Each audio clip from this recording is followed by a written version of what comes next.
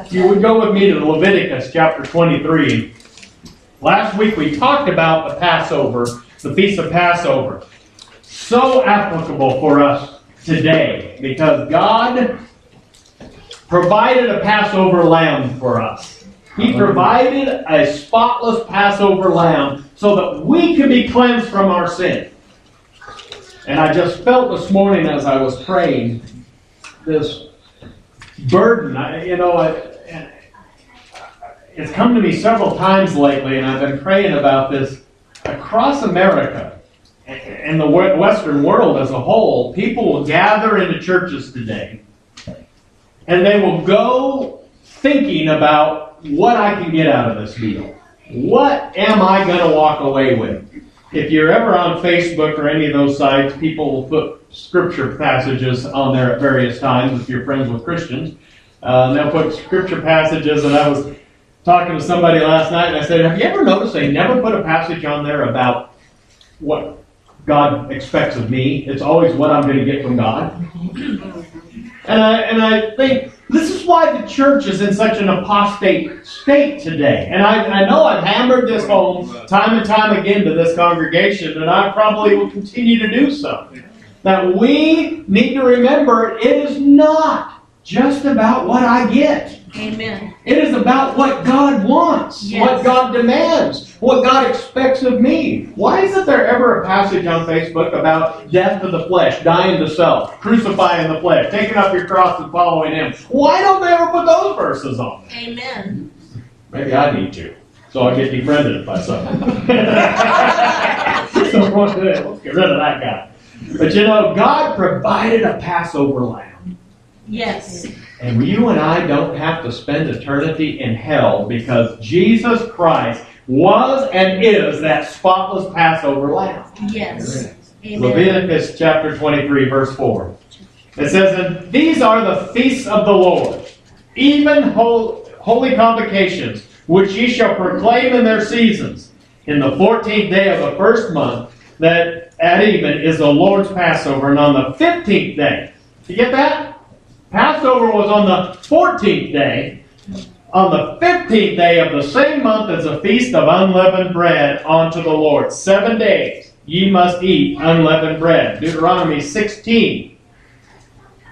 As you're looking there, I want you to realize how important that is. Passover, your redemption, your purifying, your calling out, your salvation, your entering into the kingdom of God. 14th day, 15th day, the feast of unleavened bread. That's going to be very significant. Deuteronomy 16, verse 1. It says, observe the day of Abib, or the month of Abib, and I'll tell you, Abib was later changed. The name was later changed to Nisan, which we talked about last week. So when it's talking about Abib, it is talking about the month of Nisan as later on.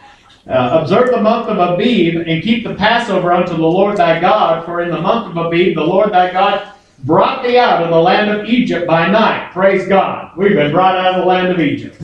Thou shalt therefore sacrifice the Passover unto the Lord thy God, of the flock and of the herd, and in the place which the Lord shall choose to place His name there. Thou shalt eat no leavened bread with it. 7 days shalt thou eat unleavened bread therewith, even the bread of affliction, for thou camest forth out of the land of Egypt in haste, that thou mayest remember the day when thou camest forth out of the land of Egypt, all the days of thy life, and there shall be no leavened bread seen with thee in thy coast 7 days, neither shall there be anything of the flesh which thou sacrificest the first day at even, remain all night until the morning. Thou mayest not sacrifice the Passover within any of the gates which the Lord thy God giveth thee.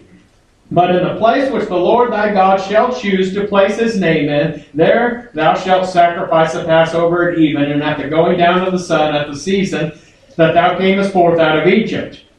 And thou shalt roast and eat it in the place which the Lord thy God shall choose. And thou shalt turn in the morning and to go into thy tent. 6 days thou shalt eat unleavened bread, and on the 7th day shall be a solemn assembly to the Lord thy God. Thou shalt do no work therein. Father, I pray that you will use me as a mouthpiece today to give your heart to your people. Lord, let me be taken out of the way and let your Holy Spirit direct and lead. We praise you in Jesus' name. Amen. Amen. Now, when you're talking about leaven, and we all know this, virtually everywhere in Scripture where leaven is mentioned, it is synonymous with sin. That's what leaven is. Unleavened bread is significant in that it is taking the sin out of our life. It is to be a sinless life, a purifying, a time of cleansing. And last week we talked about Passover.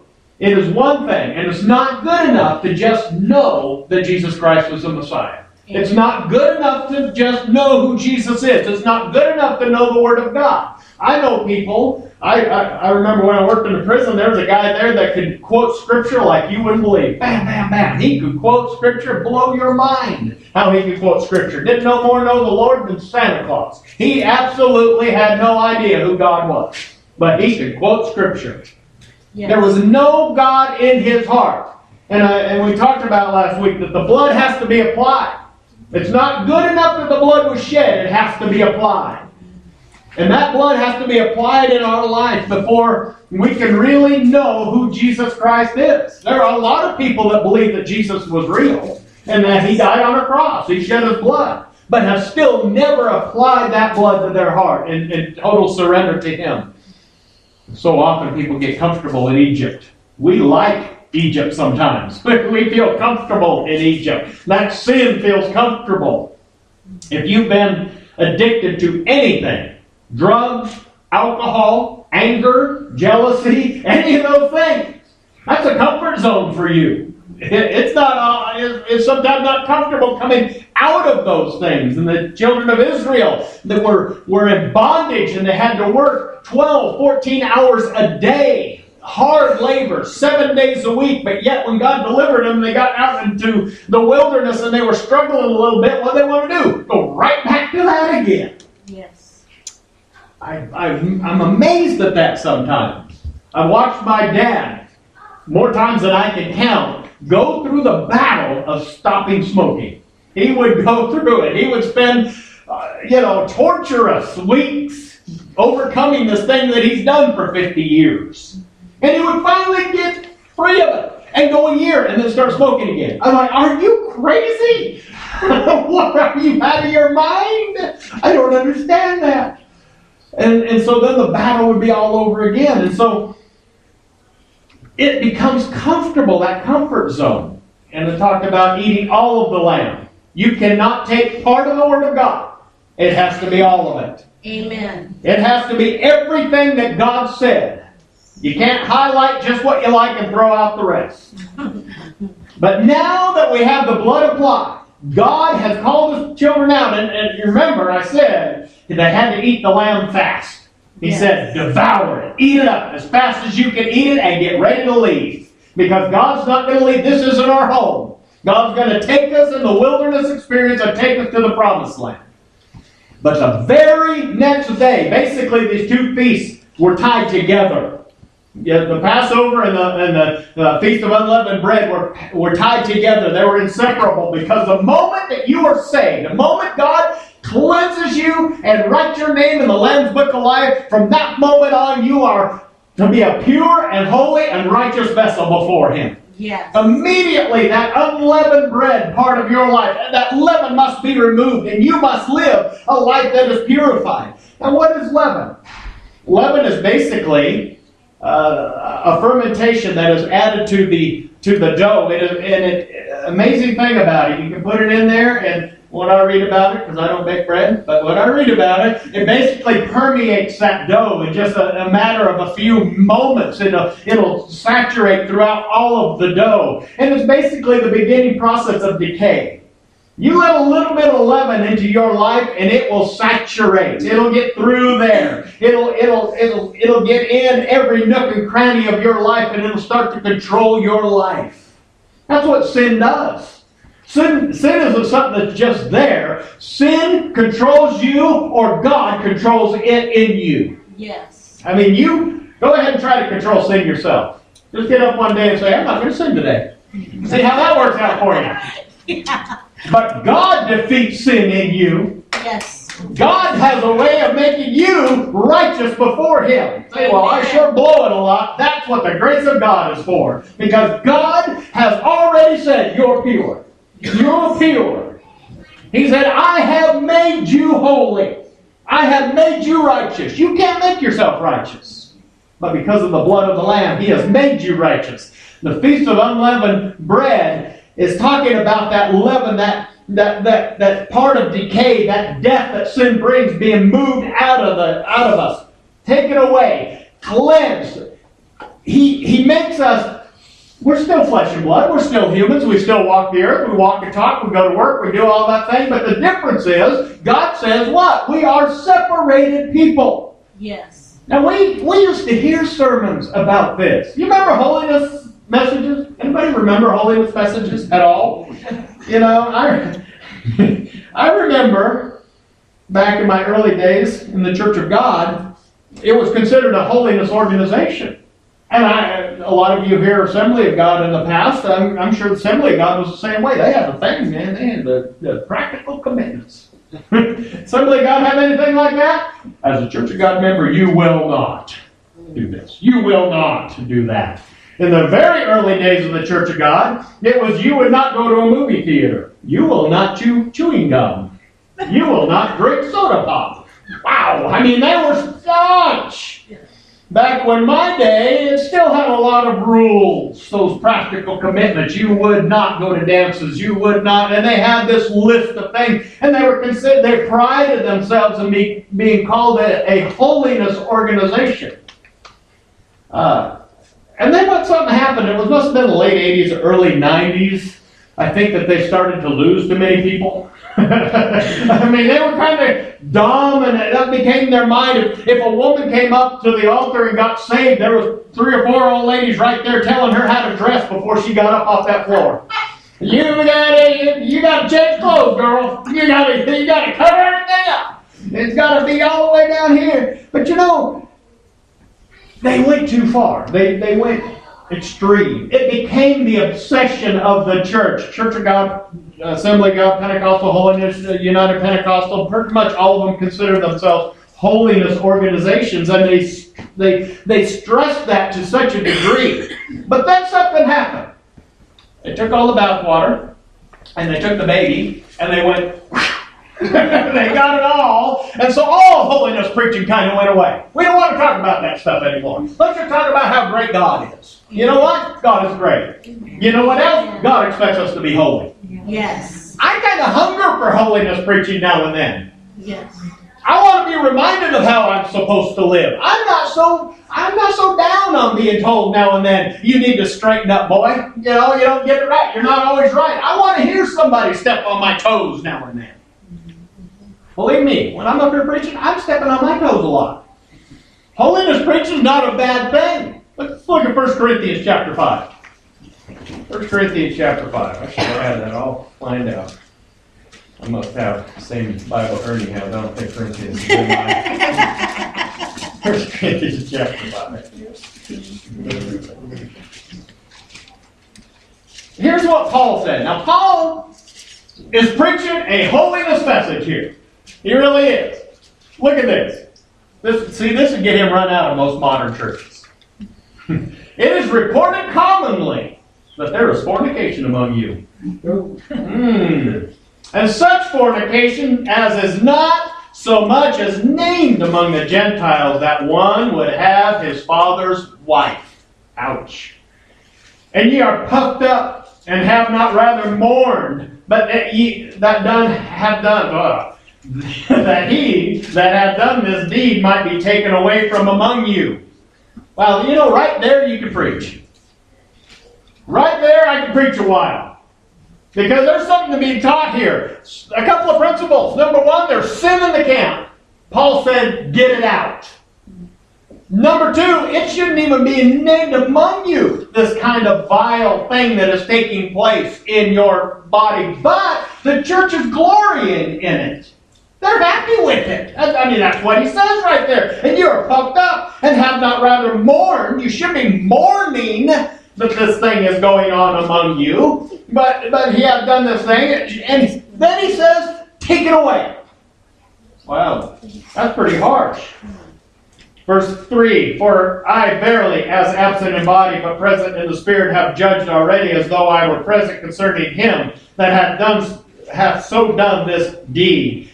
In the name of our Lord Jesus Christ, when ye are gathered together in my spirit, with the power of our Lord Jesus Christ, to deliver such an one unto Satan for the destruction of the flesh, that the spirit may be saved in the day of the Lord Jesus. Your glorying is not good, church. Your glorying in sin in the church is not good, is what he's telling them. Know ye not that a little leaven leaveneth the whole lump? Purge out therefore the old leaven, that ye may be a new lump, as ye are unleavened.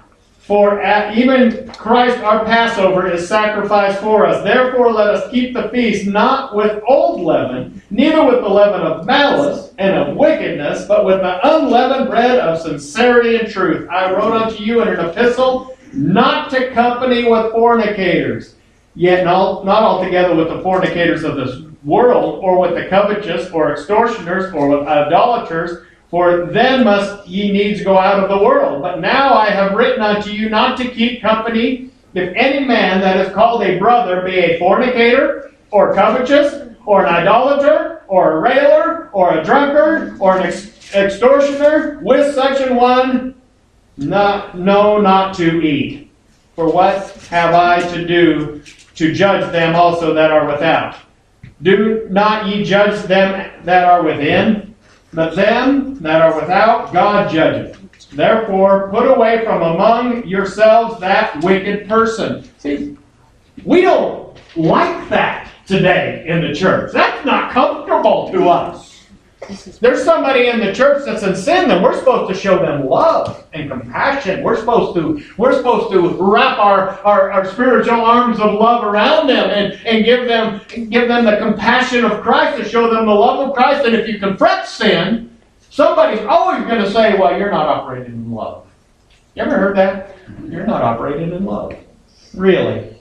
But God's saying sin in the church is destructive, like a leaven that gets in there and it spreads and it permeates through the church, and it'll destroy the ministry of the church. And I'm just guessing here that whoever was doing this, who was actually in a relationship with his mother, was apparently in a position of influence in the church, because the church was fine with it.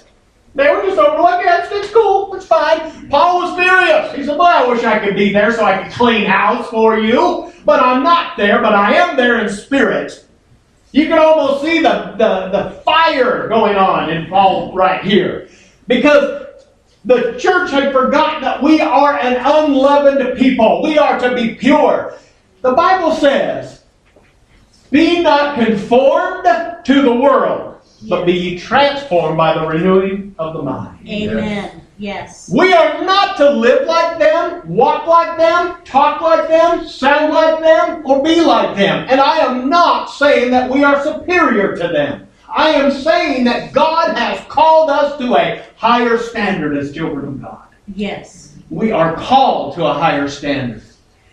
And Paul is telling them, you are allowing this thing. See, the problem with sin today, and we see it in America, every day we see it. Sin has always been sin in our country. Even if you were an alcoholic, you knew it was wrong. Even if you were a thief, you knew it was wrong. If you were a homosexual, you knew it was wrong. You can go down the list. Everybody understood these things are wrong. But God says, cursed is he that calls good evil and evil good. We today have got to the point where these things are good, and you and I, who don't believe in it, are the ones with the phobia. That's right. Yes. If you're against homosexuality, you're homophobic. That's right. I have never, ever met a homophobic person. I see a homosexual, I don't get scared. That's what a homophobic would be. I'm afraid of them. I'm not afraid of them. I'm against an ungodly, vile lifestyle. Yes. Jesus Christ died on a cross for that homosexual. And he loved them so much that he died, shed his blood on a cross to save them, just like he did for you with whatever sin you were in, and me with the sin I was in. But we have now called it okay. That's a good thing. You know, people that don't stand for it, those are the weird ones. You know, I remember when alcoholism was a sin. Now it's just a weakness or a disease. Yes. What, you walk down the sidewalk and pass somebody and they breathed on you and you became an alcoholic? That seems disease to me. Let me tell you what it is. It's called sin. That's what it's called. Yes. God immediately, upon saving the children of Israel out of Egypt, immediately took them into the Feast of Unleavened Bread. Holiness is a natural response to knowing Jesus Christ. You have to be holy. And we have this argument that goes on in Christianity. You have the one side, they argue it as an Aramaic side that says that you're living holy in order to please God, in order to gain favor or even to gain salvation. You have the other side that says that you are living a holy life for the purpose, because of the fact that you are saved, and you're very grateful for it. So therefore, you're living a holy life just plain out of gratitude. I don't even really buy either side. Here's where I'm at in it. Jeremiah chapter 2, verse 2 says, Israel was holiness unto the Lord. Holiness is not something that you do. Holiness is not something that you try to do. Holiness is not something that you strive for. As a child of God, holiness is who you are. It is who you can't get away from it. If you are truly, absolutely, totally, and completely sold out to the Lord Jesus Christ, He's made you holy by His blood. Bam, you're holy. And you know, you fight with these things. You battle with sin. And I'm not saying you don't. Please understand me. You don't automatically arrive. What I'm saying is God is what? Holy. John chapter 17 says, let them be one as we are one. Let them be one in us. That means that God the Father, God the Son, and God the Holy Spirit are one. And we as God's children are one in Him. Amen. That's what He's telling us. If God is holy, we are holy. Not by anything that we do, but by His blood, by His grace, by His power, by His authority. We can't be holy outside of the blood of Jesus Christ. Amen. Hallelujah. God calls us to holiness. And so what happens when somebody claims, and this is what Paul gets at here, you got this person who claims to be a brother, but he's a fornicator. He's covetous. He's a thief. He's an extortioner. What about that guy? He said, don't even associate with him. That's pretty harsh. That's pretty harsh. And I think the biggest problem, you say, well, the church is supposed to be a hospital. Everybody should be able to come. Paul wasn't talking about a sinner that needed to be saved. He was talking about somebody who was claiming to be a child of God, but purposely and willfully living in sin. Yes. That's a different situation.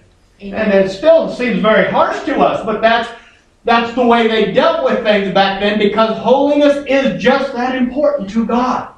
He is the almighty, holy, and righteous God. He expects us to be holy as well. It is natural to a child of God to live a holy life because we belong to Him. And I hope I'm getting that across. We can't do it on ourselves. Amen. We don't have the power. We don't have the ability to be holy. You and I will mess up every day. We will sin. We will fall short. We will say something we're not supposed to say. We will do something we're not supposed to do. And the grace of God still says we're holy. Amen. We are holy. Does that make sense? Yes.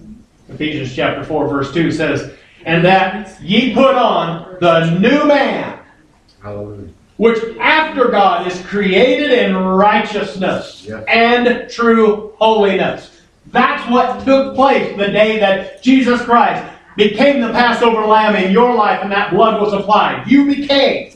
And you put on that new man. You put on that new man, which after God is created in righteousness. That new man in you and I, the one that is saved, blood-bought, redeemed by the blood of the Lamb, is a new creation that is created in righteousness. Praise God for that. Hallelujah. Because we can't do it. So why is it so important to be holy? Well, for one thing, we're examples. Isn't that what Scripture tells us? We're an example. We are ambassadors for Jesus Christ. We carry the banner of the Lord God Almighty in our lives. Everywhere we go, we carry that banner. People are looking at us. You better believe they watch everything you do. All you have to do is say you're a Christian. Yeah. That'll get you in enough trouble. And I've updated you several times of how our military has become very hostile towards Christianity. I saw a headline this week that said, the military backs off on their stance on religious garb and rituals and stuff. I thought, well, that's cool. Maybe they're going to back off a little bit. I started reading the article, and it said that they're going to make provisions on a singular basis, individual one-on-one basis, for Muslim Jews and Shiitas. I'd never heard of that. I think it was SITH or something. I'd never even heard of that religion. It's funny. The biggest majority of the biggest religious group in the military are Christians. Didn't mention that group. You know how many of them Shiita or whoever there is in our military? One. In our whole military, there's one. So we're going to make provisions for them. Christianity makes people angry. You can talk the Bible, you can talk the Torah, you can talk anything you want to talk until you mention Jesus, and all of a sudden things get hairy. My friend I talked to the other day worked at a university there in North Carolina. The pastor I was talking about, he said, I've worked there for 22 years, and every time they have a banquet or dinner, they always ask me to pray. And he said, I went to the last one. It was shortly before I retired. He said, I prayed, and at the end of it, I said, in Jesus' name, amen. He said, the administration got a hold of me after that one, and they said, because you said the name of Jesus Christ, we will never have another prayer at any banquets or any functions in this university. He said that was the last one. After that, they never had another prayer at any function there. All we had to do was pray without saying Jesus. That's all he had to do. All you have to do is pretend to be religious without having Jesus. And it still feels good to the world. But you know what? Jesus is the one that is the sinless Passover lamb. He's the only way to get into heaven. That's what drives them crazy. Oh, my way should work just as well as your way. Well, my way doesn't work and your way doesn't work. Christ's ways work. It has to be by what He said, and He is the spotless Passover lamb. Amen. And it's by His blood that we are made holy. We are ambassadors. We have to remember that. You know, you get a job as an ambassador to the United States, you better say and do and act exactly like that boss said you do. You're going as a representative of the United States. As a child of God, folks, you are going as an ambassador for Jesus Christ. Amen. Everything you say, everything you do is being watched as an ambassador for Him. It is that important. So, holiness preaching, Philippians 4:5. I mean, to me, this wraps it up. This just puts it all in a nutshell. The whole thing that it's about. Philippians 4:5 says, let your moderation be known unto all men. The Lord is at hand. And, and I'm talking about holiness preaching of old. If you've been in a church for 20 or 30 years, you remember some of that. They like to pick on women. You remember those days? They picked on boys. They watched you. You wore pants, makeup, jewelry. You remember those pants, makeup, jewelry messages? It seemed like about every other message was pants, jewelry, makeup. And they talked about it a lot. Men could do pretty much whatever they wanted. But women, they had to dress right. And so they hammered that home. But you know what? There's truth to it had it been done biblically. God does tell us everything in moderation. And because we've lost sight on that, because the baby went out with the bathwater, just about anything goes in church anymore. And it should not be. You ever run into those people, those ladies in church, where you have to make sure you don't allow your eyes to go down because you don't want to see what you were not intending to see? Take a handkerchief or something and lay up there. Hey, cover you up. Or things that are way tighter than they really ought to be. You know what? It's all about moderation. Because the world, and I've often said, what is the tie between alcohol and women taking their clothes off? I don't understand it. Being a cop, it is so typical. You go into a place, females start drinking, clothes start coming off. I'm like, what is up with that? Men start acting like children, stupid little 2-year-olds. Yeah. Throw a little alcohol in them, they look like 2-year-olds, behaving like little children. But God calls us to holiness in the way we dress. And He does specifically mention ladies. I'm sorry, don't get mad at me, it does. I didn't write it, I wasn't even there. 1 Peter chapter 3 says, talking about women, whose adorning, let it not be of the outward adorning of plaited hair and of wearing of gold put it on of apparel, but let it be in the hidden man of the heart, in which is not corruptible, even the ornament of meek and quiet spirit, which is in the sight of God a great price. For after this manner in old time, the holy women also, who trusted in God, adorned themselves, being in subjection to their own husbands. Now, back in those days of holiness preaching, they preached that to teach that women were never to wear makeup, never to wear jewelry, never anything like that, because that's ornate. That's not what that's saying. Let me read it again, the first line. Whose adorning? Those 2 words right there bring it all into perspective. Whose adorning? Let it not be of those outward things. When God touches your life, ladies, He does something in you that beautifies the inward person. Your beauty is not to be what you put on in front of a mirror in the morning. Your beauty is what God did on the inside. It is that redeemed person on the inside that God changed, that, as it says, a meek and a quiet spirit, which is in the sight of God, a great thing. This is a wonderful thing. We have a whole generation that thinks that it's all on the outside. That's right. Amen. Amen. You let Britney Spears or Christina Aguilera, and you can go down the list, let them get on stage to do something. What's the first thing to do? Take half their clothes off. Of course, you got to take the clothes off if you're going to go up and sing. That's just normal. I don't know anyone here raised girls? No. I raised one. God was gracious enough to give me one. Whew. Every day, it was the battle. You're going to put some clothes on, girl. Yeah. It was war. Put some clothes. Nope. That thing's about 3 sizes too small, sweetie. Go find something that fits. I know we bought you clothes that fit. It's a battle because the devil wants the hearts and minds of our children. Why did they do that? Well, it's certainly not comfortable. It's not because this feels good. It's because they want to turn the eyes of the man. What does God say about the man? Matthew 5:28 says, But I say unto you, whosoever looketh on a woman to lust after her hath committed adultery in his heart already. Yep.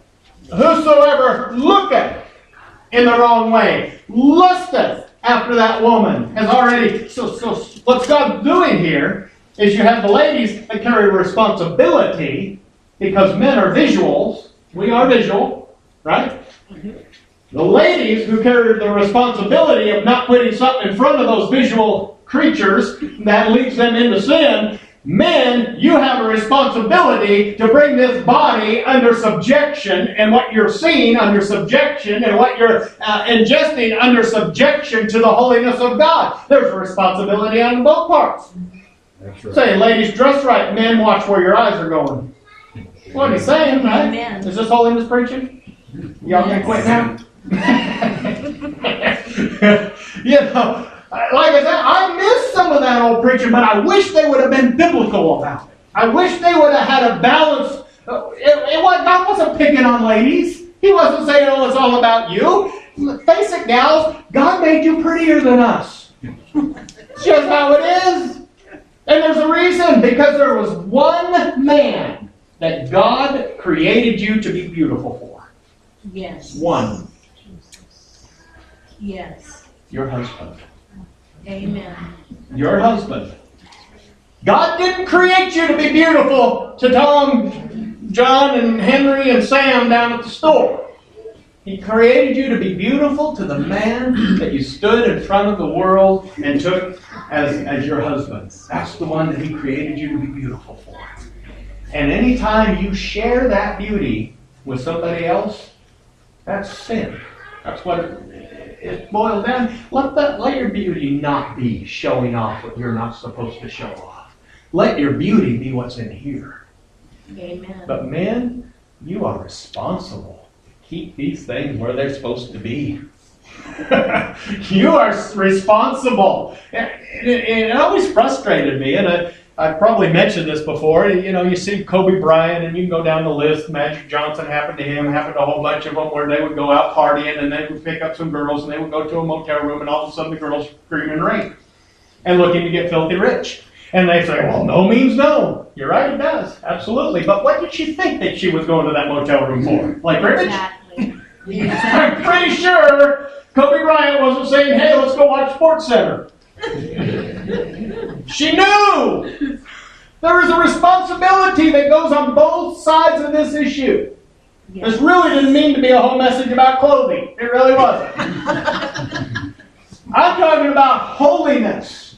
Clothes are just part of it. The words that come out of your mouth, the things you watch on your TV, the things that you read, the places you go to on your internet, on your computer, everything you do is to be unleavened.